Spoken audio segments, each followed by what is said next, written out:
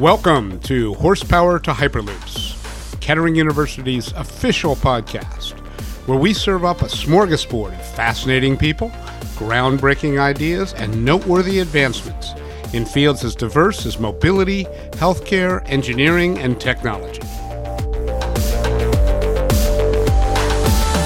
When you're leading change anywhere, but most especially when you're leading change from the middle, it really drives home the value of a vision.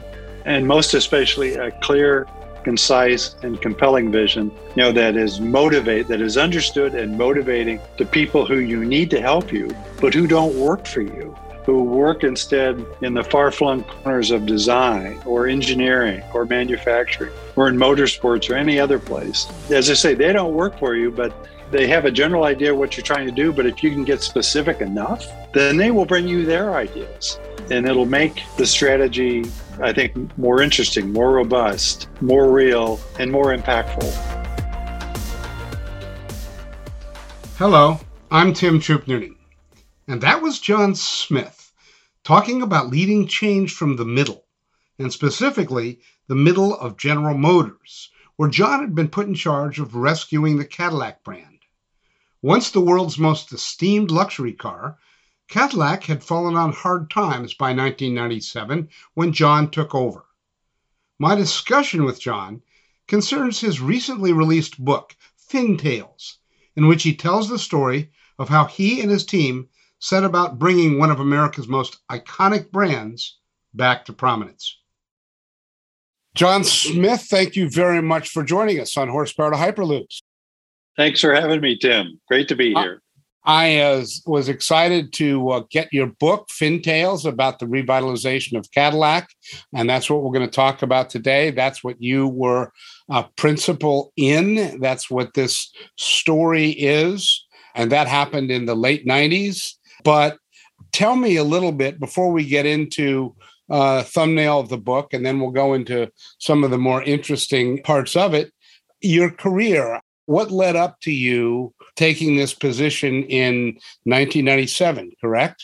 So I worked for GM for a little over 42 years. I started at the tender age of 17, the Monday after high school graduation. I was a GMI, now Kettering student, and I had the opportunity to work in the assembly plant in Kansas City the summer before everything started up in my freshman year. So I was an engineer at Kettering.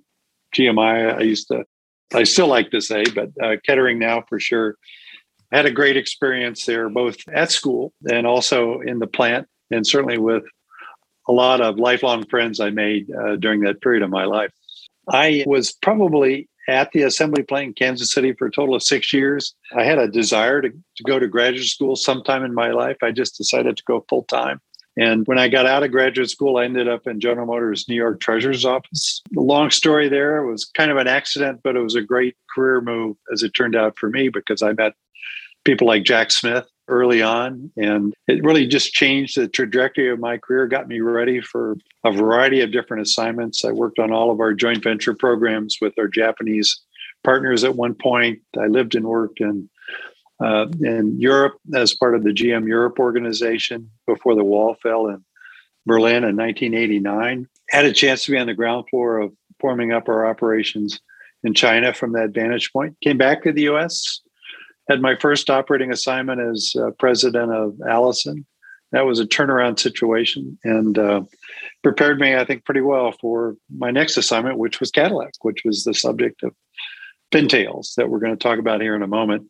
So after that, I ended up my career running all of our GM's global product planning activities, working for Bob Lutz, and I had pretty significant involvements, obviously, in our bankruptcy and restructuring process there in 2008 and 2009. Retired at the end of 2010, and I've been sitting on for-profit boards here in the last decade. Really enjoyed that. So this book entails the period of time that you were you and your team, revitalizing the Cadillac brand. You've had a long career, and I know some other parts of it that are incredibly exciting.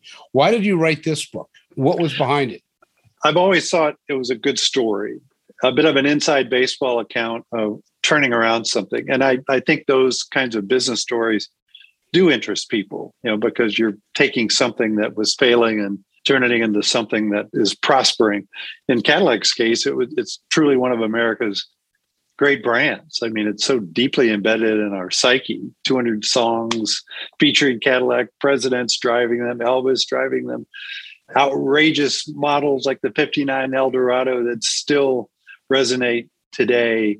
And most importantly, GM's best brand at all times. So I thought it was especially a good turnaround story when we were talking about something so aligned with the American spirit like Cadillac and so important to GM like Cadillac. That was one reason. A second reason, as I got into writing it, I'll say this plainly, it so many people contributed in the trenches of General Motors to helping art and science work and turning around Cadillac we had a really good run for the better part of a decade as a result of it. And it just seems to me that since the bankruptcy, almost everybody commenting on General Motors is from the outside looking in, more negative than positive, and so many people rose to the occasion. And I think this was GM at its best. And there were a lot of people to thank, and I hope I did that appropriately in the book. That was a second reason. A third reason is Nancy and I do an awful lot of relief work in Haiti and have been doing that since the earthquake in 2010. And to be honest, I was looking for an opportunity to perhaps raise some funds for that work. We have a nonprofit that we formed, and all the proceeds from the sale of this book are going to go into that nonprofit. Tell me a little bit about when it's out. I think it's out now, right? And where to get it and how, and et cetera. Yes, it became available on Amazon. All you have to do is Google Fintails, and it's available in hardcover as well as the Kindle ebook version on Amazon, and it's available now. And that's Fintails, Tales. Tales, right. Yes, to play on words, because Cadillac is obviously famous for tail fins. So, John, Fintails is clearly a book about revitalizing an iconic American brand, Cadillac. But I think it's a lot more. And, I've talked about this because it's, as you said, an inside baseball look at what's going on. It talks a little bit about some other subjects that go beyond just the auto industry or any industry. Share with me some of your thoughts about that. I do appreciate that question. I mean, this is clearly a book that I think will appeal to auto enthusiasts because it really sort of lays out how I think people think turnarounds are rather formulaic and golden and personal events, but it's not. It's filled with people interacting with themselves sometimes and sometimes having different agendas. So there is that. But I also think it's a leadership book, and it certainly, I tried to apply everything that made sense to me based on my earlier turnaround experience at Allison Transmission, but also making sort of adjustments for the fact that, Cadillac is not leading change from the top of an organization, which was kind of the case at Allison, but leading change from the middle of an organization, which is a different kettle of fish.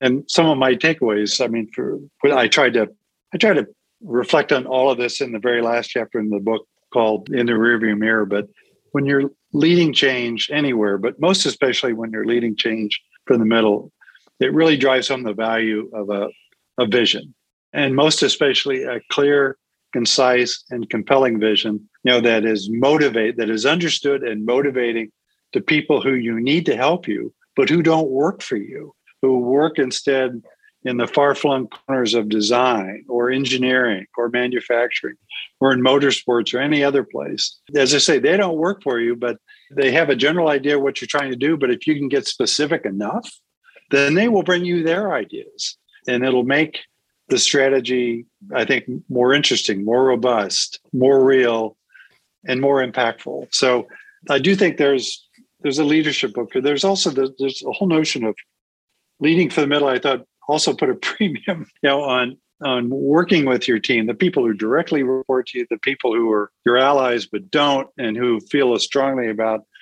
in this case, art and science, as I might. The whole notion of being a good listener, but being an empathetic leader, because the other thing that I found is passion patience and persistence are vital, because a big organization from whom you have to constantly ask for resources to execute or for resources to be allocated for the execution of the strategy. The big organizations are inclined, especially to treat a small volume outfit like Cadillac, even though it was GM's best brand, it's small compared to, say, a big animal like Chevrolet. You get a lot of no's, and the people who work for you, in sales or marketing or whatever, and they're trying to get something done, and they might get a no, and their daubers get down, and you've got to be right behind them and say, look, let's sit and talk about this. Let's figure out how we can reapproach this thing. That's where the persistence comes in. But I also think this, when you're in a big organization, they hear a lot of pitches. And I do think that passion really matters. I mean, if you're passionate, if not more passionate than anybody else about the opportunity that you think Cadillac has for Cadillac and for GM in the marketplace, you're going to win. You're going to win resource allocation. So I think that all of this, I try to reflect on, what made art and science work. Certainly the clear, concise, and compelling nature of the vision, but also passion, patience, and persistence in pursuing its execution. And a variety of other things. Having a great team and not a lot of turnover, such that there was commitment and continuity of purpose over an extended period of time. I think this is a good leadership book, that has application, not just for the automobile business, but for anybody leading change. I would say there's also, Tim, a third audience that occurred to me. I mean, obviously, Cadillac is a consumer brand and one that was failing. And we had to sort of construct a process to understand where it might have come off the rails and how to get it back on the rails. And there's a fair amount of detail in the book, at least about the process that we use to get to art and science, and then to drop down a level or two of detail as to what it should mean to be relevant in today's market. We couldn't very well try to find the tooling for the 59 Eldorado and start building those again, because as riveting as those cars are, obviously they wouldn't even pass today's crashworthiness test. And they might just be a little too, you might not actually carry styling values that mattered. But so I think, if you're a chief marketing officer someplace, or you have some other consumer brand that you are wondering it might be teetering a bit in terms of relevance with consumers, I think that audience who've got brand related responsibilities, even outside the car business, might find it helpful, useful, insightful. And I hope that's true. So, John, to the backstory to Fintails, how did Cadillac, and GM for that matter, go from a dominant market share and robust year-over-year profits to the doldrums 32 years later? I know some of it was the infusion of smaller foreign cars and some of it gas prices, but Cadillac had gone from being iconic to becoming an also-ran in the luxury market by 1997. Well, I think you put your finger on certainly one of the bigger contributors between 1965 and me showing up at Cadillac in early 1997. The automobile industry changed a lot. It certainly became more global, after there were, for the longest time, certainly after World War II, the domestic manufacturers in the U.S. really had the U.S. market all to themselves. But things change as we get into the late 60s and early 70s. OPEC forms up, gas prices go from being 25 cents a gallon to considerably more, and sometimes there are lines. Japanese establish a beachhead on the West Coast and then over time roll across the country. Even the Europeans, who really weren't much of a presence in the mid-60s, find their way gradually, with the upmarket, their upmarket models, especially Mercedes and BMW, but they come into the marketplace. So there's a lot of external change that is affecting the competitiveness of the U.S. market. Obviously, the run-up in fuel prices changed the mix preferences in the market, and all of a sudden, smaller cars, more fuel-efficient cars become attractive, which really wasn't in the mid-'60s where any of the domestic makes were. And then, of course, there's certainly some things that each company does within its own powers, right or wrong, organizational changes and the like, that can be successful or they can be less successful than anticipated. So by the time you get to the late 90s, quite a bit of change has confronted the industry. GM and the other domestics respond for good or for worse to those changes. But Ned, I think in GM's case, it wasn't especially good outcome, because by the time you get to the early 1997, GM share is in the mid 30s, not over 50%. Its net debt ratio, it's now carrying debt on its balance sheet where it was debt free in the mid 60s. And in Cadillac, and I will say it this way, when GM was in 1965, maybe it was going to market in the US with 6 brands.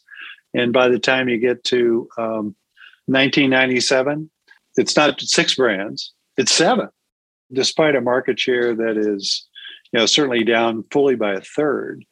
And yet the company continues to try to go to market with 7.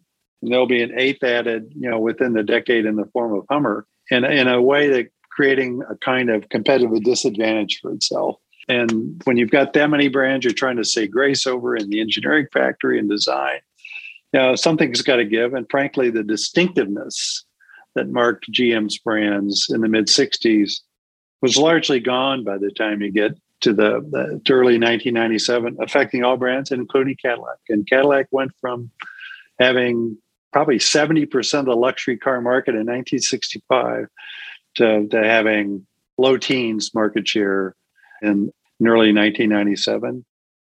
Tell me, how did Cadillac land in your lap? Well, I was at Allison Transmission at the time that I was offered the opportunity to take on Cadillac. And as I mentioned earlier, at least I think I did, Allison was also a turnaround situation, a different kind. By the time that I was in my 3rd year, restructuring was well underway. And there were a couple of openings up in Detroit in the car division, leadership roles, one at Oldsmobile, one at Cadillac. And Ron Zarella was asked to consider me. He and I had a dinner one night, and we talked about those 2 openings. And I expressed an interest, but really an interest only in Cadillac, because I really felt I wanted to work on GM's best brand. I felt I was equipped to do that, having lived and worked in Europe, where a couple of the world's leading luxury brands are at work each and every day. So I had a chance to see them up close and personal. Those would be Mercedes and BMW. And if I was going to take on a new turnaround assignment, then I wanted it to be Cadillac. We spent the better part of a year, the first year that I was at Cadillac, figuring out how to get back to Cadillac's historic pedigree, where we called it art and science, but Cadillac for the longest time had been a styling leader. And now I want to take just a moment. Styling leader in the sense that it was uniquely expressive. It was totally consistent with that can-do American spirit. It was the most aligned car brand in my mind in the late 50s and early 60s with it. And, with this expressive, aggressive, forward-looking culture, business culture that is America. And I really felt we needed to get back to it. We ended up calling it art. The science part was all about getting Cadillac back as well to some of its historic technical firsts. I mean, here's a brand that was, among the first with fuel injection, active suspensions. The first self-starter would debut on a Cadillac, right?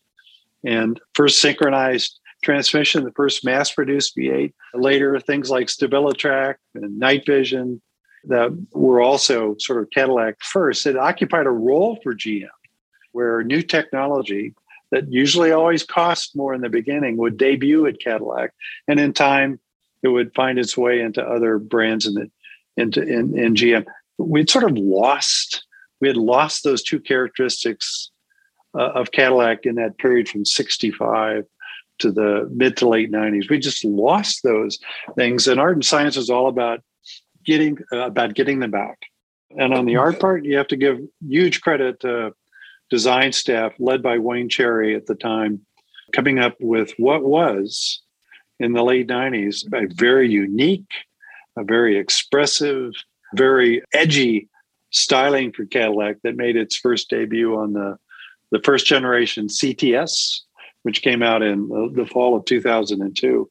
And on the art side, science side, excuse me, we were very specific that we wanted Cadillac to be leaders in technologies that we thought that were especially interesting to the new generation electric car buyers. Things like active safety, passive safety in the form of, for example, seat belts. But active safety is all about technologies like StabiliTrak, which allow you to avoid an accident in the first place, not just survive it. And the night vision was one of them, wasn't it? Night vision. Well, night vision would be another active safety component. It gives you information to allow you to avoid an accident. Another pillar was all-weather control, and most specifically, all-wheel drive on things like passenger cars, which was hardly seen in the late 90s on any vehicle. And then also infotainment. We saw infotainment today. I mean, that's a given in every car. But in the late 90s, we were in the infancy with cell phones and their interaction with vehicles. But we saw that as a growing area of interest for luxury car buyers. So we got very specific as to the formulation of what Cadillac should look like again, what technologies Cadillac should be featuring and leading GM in, including, I would say, alternate propulsion.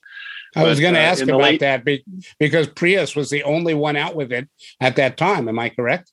They were, and I think this is correct. I think even the early Priuses did not feature, the lithium-ion battery chemistries that are obviously dominating the hybrid electric and the plug-in hybrid electric and the battery electric vehicles today. But that's another story. You're right. It was early days for alternate propulsion, and I think GM had just concluded, their EV1 experiment, which, by the way, featured lead-acid batteries. And it was also two-passenger. And as a tangent, I would say history is littered with two-passenger executions in the automobile business. So it probably was never destined, almost by definition, to be a high volume. But things like, let's give credit where credit is due, things like EV1, low volume, not many years of production, things like the Volt, which is no longer also in production. Sometimes these experiments, if you will, these low volume experiments are all about accelerating the learning curve in the engineering factory. And I would say in that sense, both those executions, not necessarily big commercial successes, but huge technical advances for General Motors, allowing things like the Bolt, and certainly now the new introduction of the Cadillac Lyriq, the new Hummer, the Ultium platform, all these things are enabled by virtue of the learnings that took place with some of those earlier executions. But just back to art and science, I mean, it was really all about getting Cadillac back to its roots. And we took the first year to basically sort that out. Well, what is amazing to me, to your earlier point about sort of an inside view of what was going on, art and science is not just a term. Art and science was a paradigm. It was an approach. It was an entire philosophy that you actually sold as an idea, as a way to approach this problem. Am I not correct on that? Yes. Before you even developed the car, you developed the car out of art and science, which was itself sold early on. And when at the point of sale, I'll say it this way. Obviously, the art and science strategy requires investment, and the people that control those decisions kind of want to see what they're getting. So after working through what we thought was the right and proper and prosperous new positioning for Cadillac under this art and science banner, Wayne Cherry and I presented the strategy to the North American Strategy Board. But what we basically did was illustrate it fully. We were inside the GM Design Dome in Warren, Michigan, and the entire, which is a circular affair, and the entire perimeter of the Design Dome was given over to full-size illustrations of what every model in the Cadillac portfolio would look like if we adopt the new art and science form vocabulary, the styling cues, for Cadillac. So they could see, we could explain the strategy to them, we could show them what it would look like on any given showroom floor. And we could also talk about how every other aspect of the market repositioning, not just the product, but the promotional aspects, what the dealerships would look like. We could show them the entire strategy as you must do. And to their credit, that very same day in the afternoon, they were going to be taking a look at a proposal for a next generation Catera. And the audience might remember that the Catera was an import from Opel in Germany, rebadged and with some content changes, but basically the Opel Omega changed into a Cadillac, imported from Europe and sold in Cadillac showrooms. An important car to be sure, because that was the Catera was addressing the largest luxury segment in the U.S., where Cadillac had no entry. So it was a really good bridge mechanism. But they were talking about extending that bridge later that afternoon on yet another car, which would not look like the art and science cars that we decorated the inside of the design dome with. And they, having presented our strategy in the morning, that afternoon, they basically nixed that next generation imported Opel product and gave us the order to show them a full-size, three-dimensional Catera replacement, employing the art and science strategy, which would mean the foreign vocabulary that we created for the new Cadillac, if you will. And 90 days, by the way, is light speed in General Motors parlance.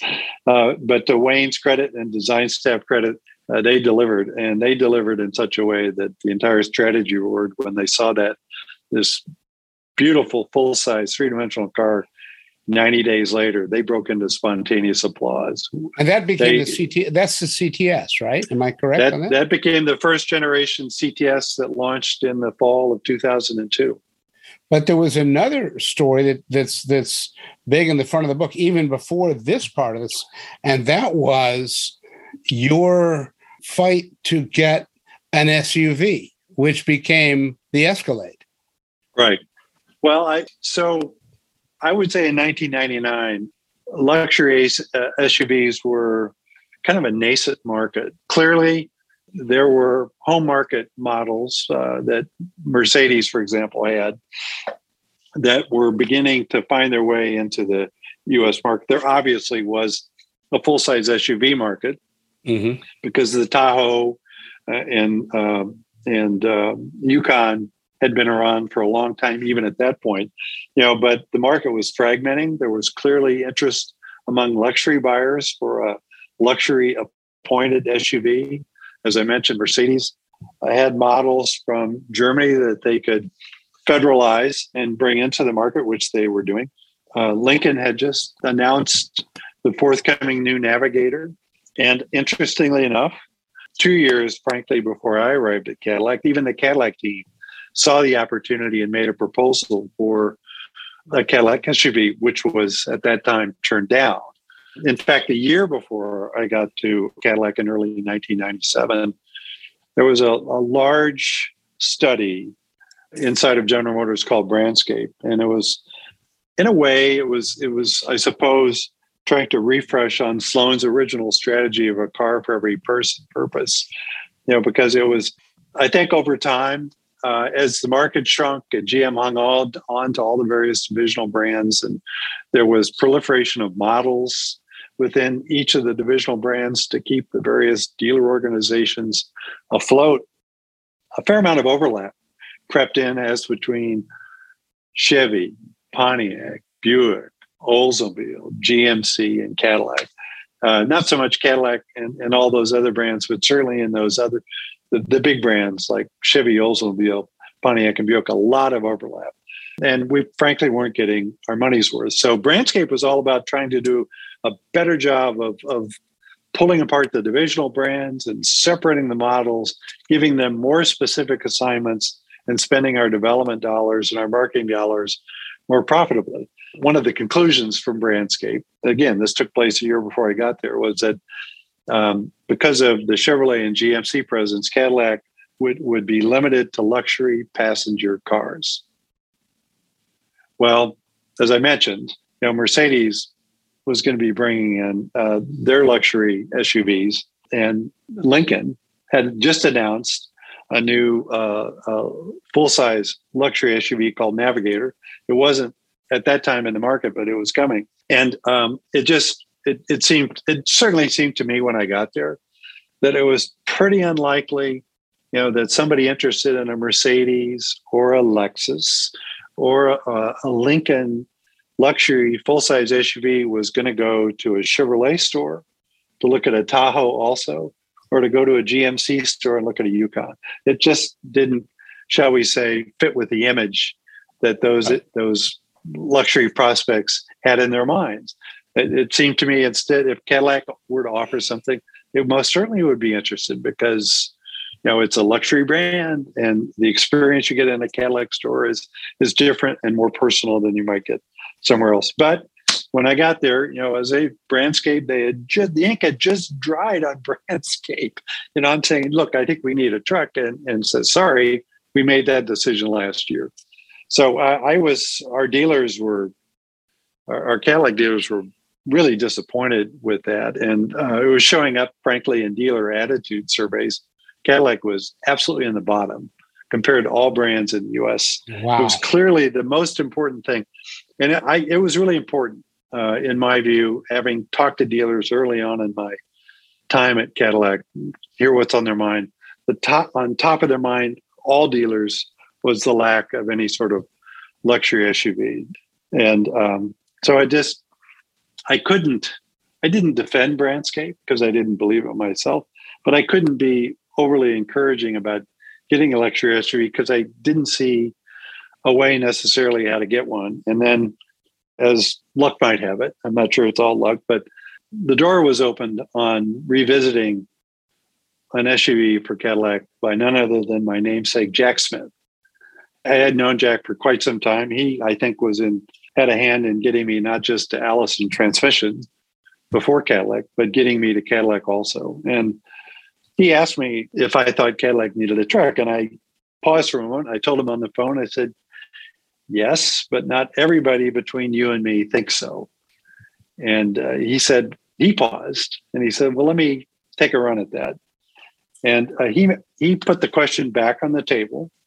He didn't direct that Cadillac get an SUV. He just asked that the question be reviewed again. So that opened the door in such a way that me and my team, could put together the very best business case we possibly could, for a Cadillac, and we set about to do that. There was all manner of internal resistance to it because my boss was totally against the idea, and most of his peers on the strategy board were also against it because they had participated in Brandscape the year before, and they thought, look, we made a decision on this, we got to stick to it. So, but still, we had the review at the strategy board, and Rick Wagner was then in charge. He asked everybody their opinion around the table, and there was a couple of us, that me obviously, who thought we should proceed because we had a really good business case, and it was clearly the market was fragmenting, and this segment was beginning to grow. And to Rick's credit, he said, "Okay, look, Jack asked the question. I think I've taken everybody's input here. Let's let Ron Zarella, let's you and I go up and brief Jack this afternoon." They left the room. I left the room. When I left the room, I called my secretary and says, please fax that document you typed up for me this morning to Jack's office. It contained all of my points for a Cadillac SUV. And I just wanted Jack to hear them directly. Not that Rick or Ron might have not communicated them faithfully, but it just seemed to me, it's just better since Jack asked me the question for him to hear. So the analysis, the highlights of the analysis that my team had done. And that later that day, I got a call from Ron Zarella, and it was a rather brief call. He just said rather simply, you got your truck. And the rest is history, because I think as the world now appreciates, cars and crossovers outnumber passenger cars for all brands in just about every market in the world.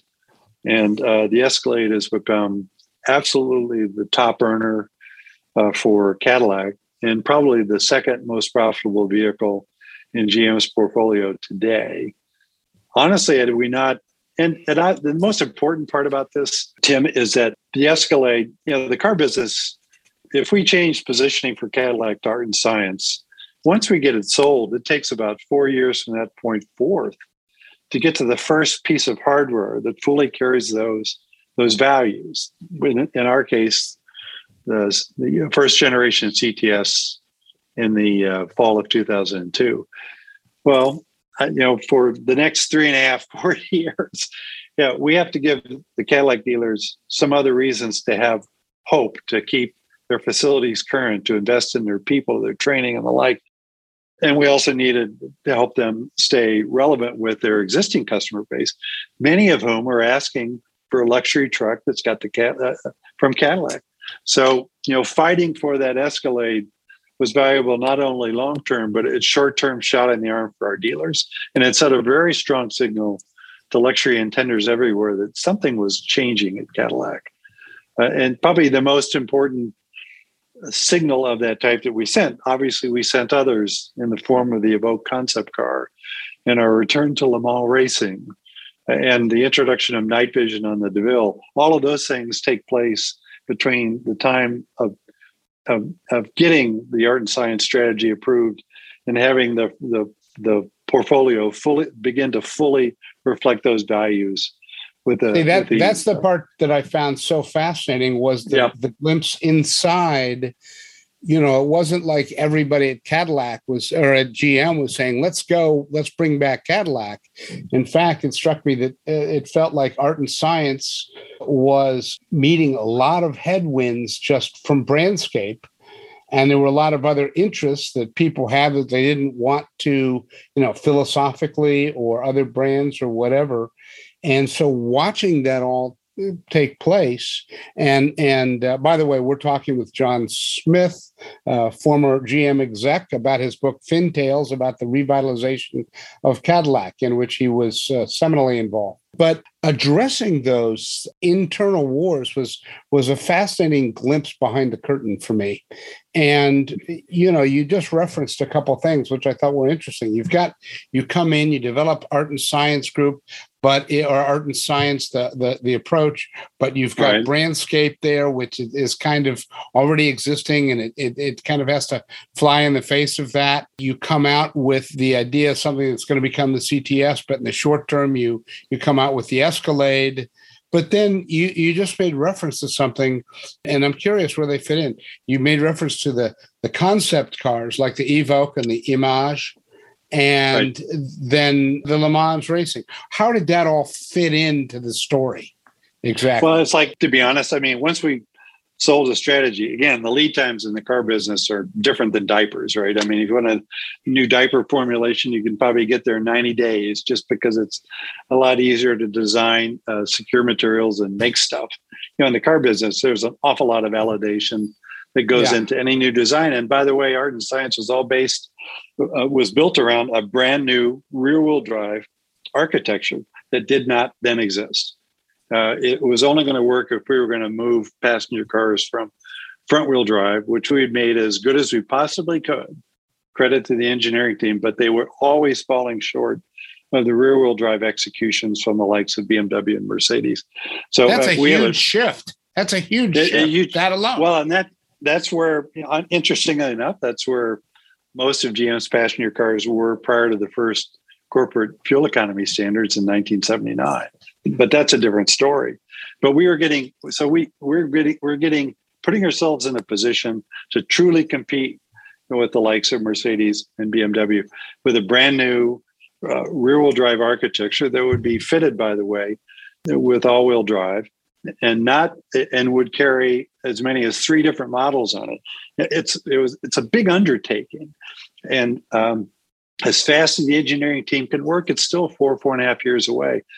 So we have to do a number of things, to keep interest in the Cadillac brand up until the point that they can buy something like a CTS or the follow-on SRX, which was our first crossover vehicle, courtesy of that new architecture, or the Seville replacement, which debuted a year or two later in the form of STS.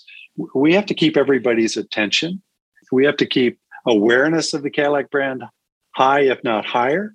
So that's at the very top of the sales funnel. So there are people, take an interest in Cadillac, maybe go visit a dealer, maybe buy a car. We have to do things for a long period of time to keep their interest. And then some of the things that I mentioned to you, Escalade was first and foremost of those kinds of holding actions, if you will. The Evoque concept car, to be honest, was our way of taking art and science to the public for the first time at the Detroit Motor Show in January of 1999. This was the world, not just a few journalists off the record, but this is the world seeing what Cadillac had in mind with art and science for the first time. And I have to say this, I know I mentioned at the top of the interview, GM is a big and distributed company. A lot of the friction loss, if you will, that we encountered in executing art and science, it in part accrues to the bigness and the basket weave organizational form that GM had, where we had strong functions and strong regions. And the car divisions, compared to what they were in the mid-'60s, were almost shells of their former selves. They no longer had any engineering or any manufacturing facilities. They were strictly marketing organizations, so that they don't really have a place in the basket weave.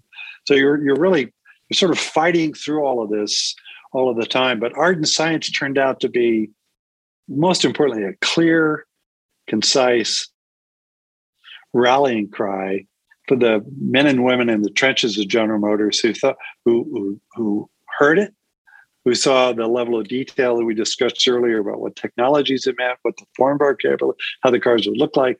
And they were responding to it. And sometimes I think, Tim, that it was motivating for them because they too were tired of getting their heads handed to them at weekend cocktail parties in their neighborhoods or their clubs. Says, what's wrong with Cadillac? I mean, I wouldn't be caught dead in one of those. And I think they said, well, I think they felt this is an opportunity for us to show the world how good GM can be, because we're gonna bring Cadillac back. I had people who would see art and science, and they would just bring us their ideas. Like Herb Fischel in motorsports. I mean, Cadillac was not in motorsports, but Herb came into my office one day and said, hey, part of art and science, I think it'd be perfect if you guys return to Le Mans. And I remember looking at it, so what do you mean return? He said, well, in 1950, Cadillac was at Le Mans and had a great run. And so here, Cadillac's got a French name. You were there 50 years ago.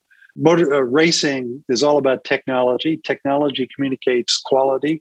These are characteristics that it seems to me art science is all about for Cadillac again. So, I mean, that was one thing. I had somebody else after we got the Escalade approved in its second generation. There was a vehicle I think people recognize as the Chevrolet Avalanche, and I had one of the system program managers in that part of GM's business called me up and said, you know what, we could do a Cadillac version of an Avalanche because we're already in the Escalade and we have all the front end sheet metal. We can do a Cadillac version of an Avalanche for nothing. And here would be another model to add to a Cadillac portfolio and add extra interest into the showroom. So those are like two examples of people responding to art and science because it was clear and it was concise and compelling. And they brought forth their own ideas. So honestly, the truck engineering people, guys like Ken Morris, who worked on that first rear-wheel drive architecture for the CTS. I mean, art and science was as much about them and them executing and doing their part to make Cadillac great. It's a great GM story, because it shows how good GM could really be. And it showed up, as soon as the CTS started rolling through. I think we were getting critical reviews from the Buff books. I mean, critical in the sense of good critical reviews, comparing us favorably with Mercedes and BMW. In some cases, more favorably, especially when the V Series first came out on the CTS in 2004. They said, wow, this kicks their butt. I think that the Le Mans story is particularly cool because, yes, there was precedent for it, but most people don't remember 50 years ago. And the response was sort of like when Jamaica showed up at the bobsled run at the Winter Olympics, right? I mean, people, and how did that work out? I mean, did that achieve the marketing objectives that you had for it? We definitely received our unfair share of unpaid media, because of our involvement in Le Mans. And to get to Le Mans, by the way, when I first got to Cadillac, it was involved promotionally in a wide range of activities. We were involved in the America's Club. We were involved in bull riding, lots of smaller sports, a lot of golf, both on the women's and men's professional circuits, really sponsoring a lot of tournaments. But with art and science, we knew we needed to, shall we say, better tailor our promotional involvements. And the outcome we felt coming from returning to Le Mans, getting involved in motorsports, getting involved in something that was less about lifestyle and more about communicating technical and quality related values, technology and quality related values, that was more valuable to people's understanding of art and science and regaining their appreciation for Cadillac as a brand worthy of their consideration. That was more valuable than being in America's Cup yacht racing or in bull riding. The audiences were more suited. The audiences were more suited to ultimately the purchase of our products than was true in some of the other. So we, as part of all the repositioning a brand, is looking at the entire marketing mix. People call it classically the 4 Ps: product, price, promotion, and place. And art and science was addressed itself to everything that people saw and felt coming from Cadillac, whether it was the dealer showroom, the physical products, right down to the choice of colors in the catalogs, and certainly our choice of promotions, where we showed up, what eyeballs we attracted. And getting into Le Mans racing was all about better focusing, our attempts at increasing positive consideration for Cadillac. Well, I know there's even a part where you talk about all the attention and thought given to the mark and which parts you're going to bring back and which parts you're going to leave out and so on. But take us ahead, what transpired, because you went on to other things in 2000. The CTS came out in 2002. It was a terrific car. The Escalade is a piece of history. That's a fabulous success story. But a lot of things didn't continue to the point. What did you draw? How did this story end up? I'm not sure there's an end to a story like this. And what conclusions did you draw from this whole exercise? Well, thankfully, there is no end in sight, for the Cadillac story. If there was, it probably would be a good end. Any ending for a car brand is not good. So I'd say through maybe even 2007, the Cadillac brand had been fully installed, I should say, in Cadillac's portfolio. I mean, all products were carrying the visual and technical values that art and science had embraced. So Cadillac had a really good run. We went from, I think the year before I got there in 1996 was probably the lowest non-strike year of Cadillac volumes ever. And by 2005 or 2006, I'm doing this from memory now, Cadillac's volumes had improved by 50%. Its demographics, I think, most importantly, had improved quite a bit. We were getting younger, wealthier, better educated consumers. And consideration rates for the brand generally were on the rise. And not unimportantly, I think the franchise values for Cadillac dealers were also rising. So, I mean, it was a healthy brand again. But the market was continuing to change. We're beginning to see if we think about the car market in terms of sizes, as opposed to differentiating between cars and trucks, we're beginning to see crossovers overtake passenger car volumes in almost every size you can imagine. And Cadillac was a little slow in its portfolio. to bring in, shall we say, a wider fleet of crossovers. That's been fixed in more recent years, but I suppose at the time that they might have begun to fix them, we were finding ourselves entering late 07, 08. And of course, 08, 09 was a very difficult time, not just for the automobile industry, but it was a terrible time for the economy, the so-called Great Recession. So in that period of GM's restructuring, I can say this from personal experience because I was directly involved, as we were attempting to restructure out of any sort of bankruptcy proceeding. And we were almost every other week, because at this point I'm running GM's global product planning, every other week we're trying to further reduce the engineering budget, further reduce the capital budget to try to create a plan where we can restructure out of court. And then, of course, the decision was made to go through bankruptcy. Brands were eliminated, which is certainly a good thing for where the company has ended up now. But I think the long and the short of it, Cadillac basically did not enjoy, shall we say, the resourcing it did during the early years of Art and Science, and wasn't able, I think, to keep its portfolio current with the times, as it was more fully embracing crossovers across every make's portfolio. And then, to be honest, I think I observed a fair amount of turnover at the Cadillac leadership ranks. In the 20 years that since I had been at Cadillac, I think they've had 10 different leaders. And that's not usually a recipe for success when you have that much turnover at the top. It's because it seems like every new person has new ideas.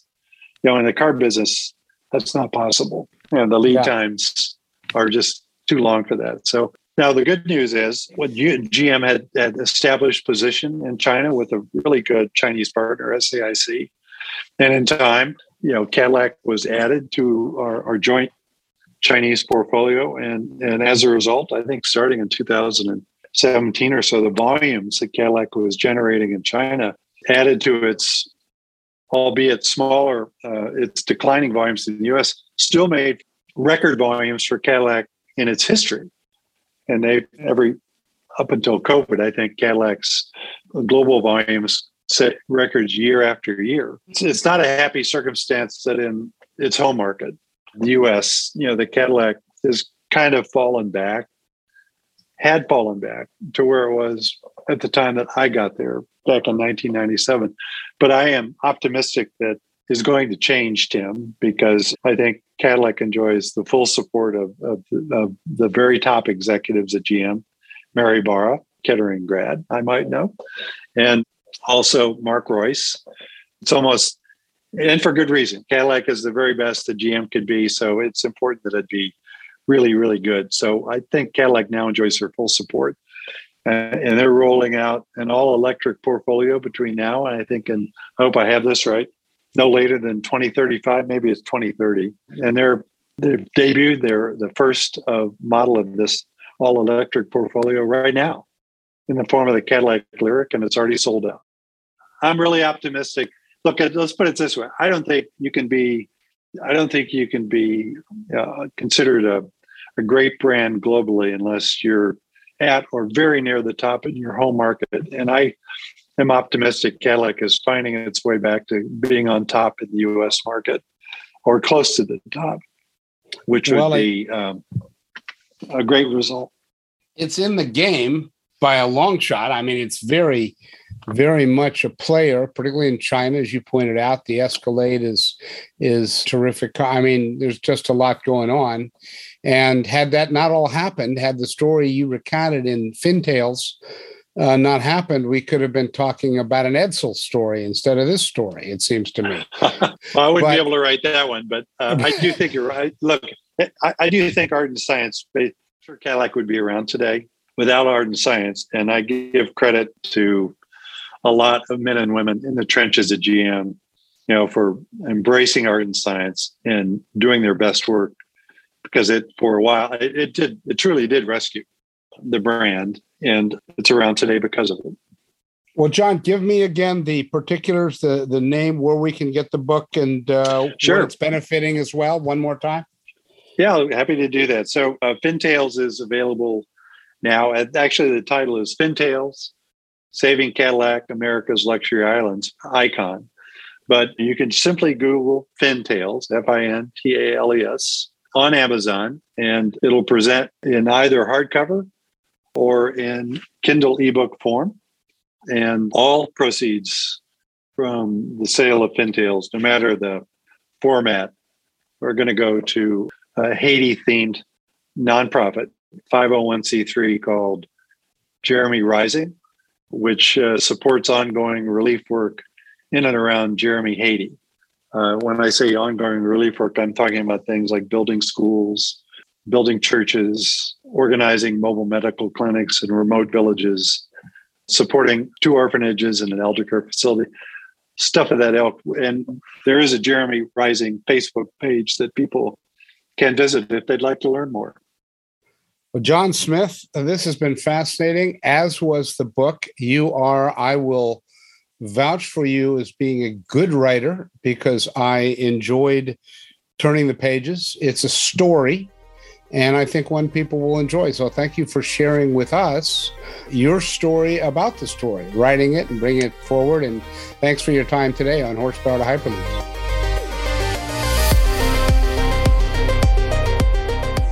Join us again to hear Kettering University's podcast, Horsepower to Hyperloops, available from wherever you listen to your podcasts. Thanks for listening.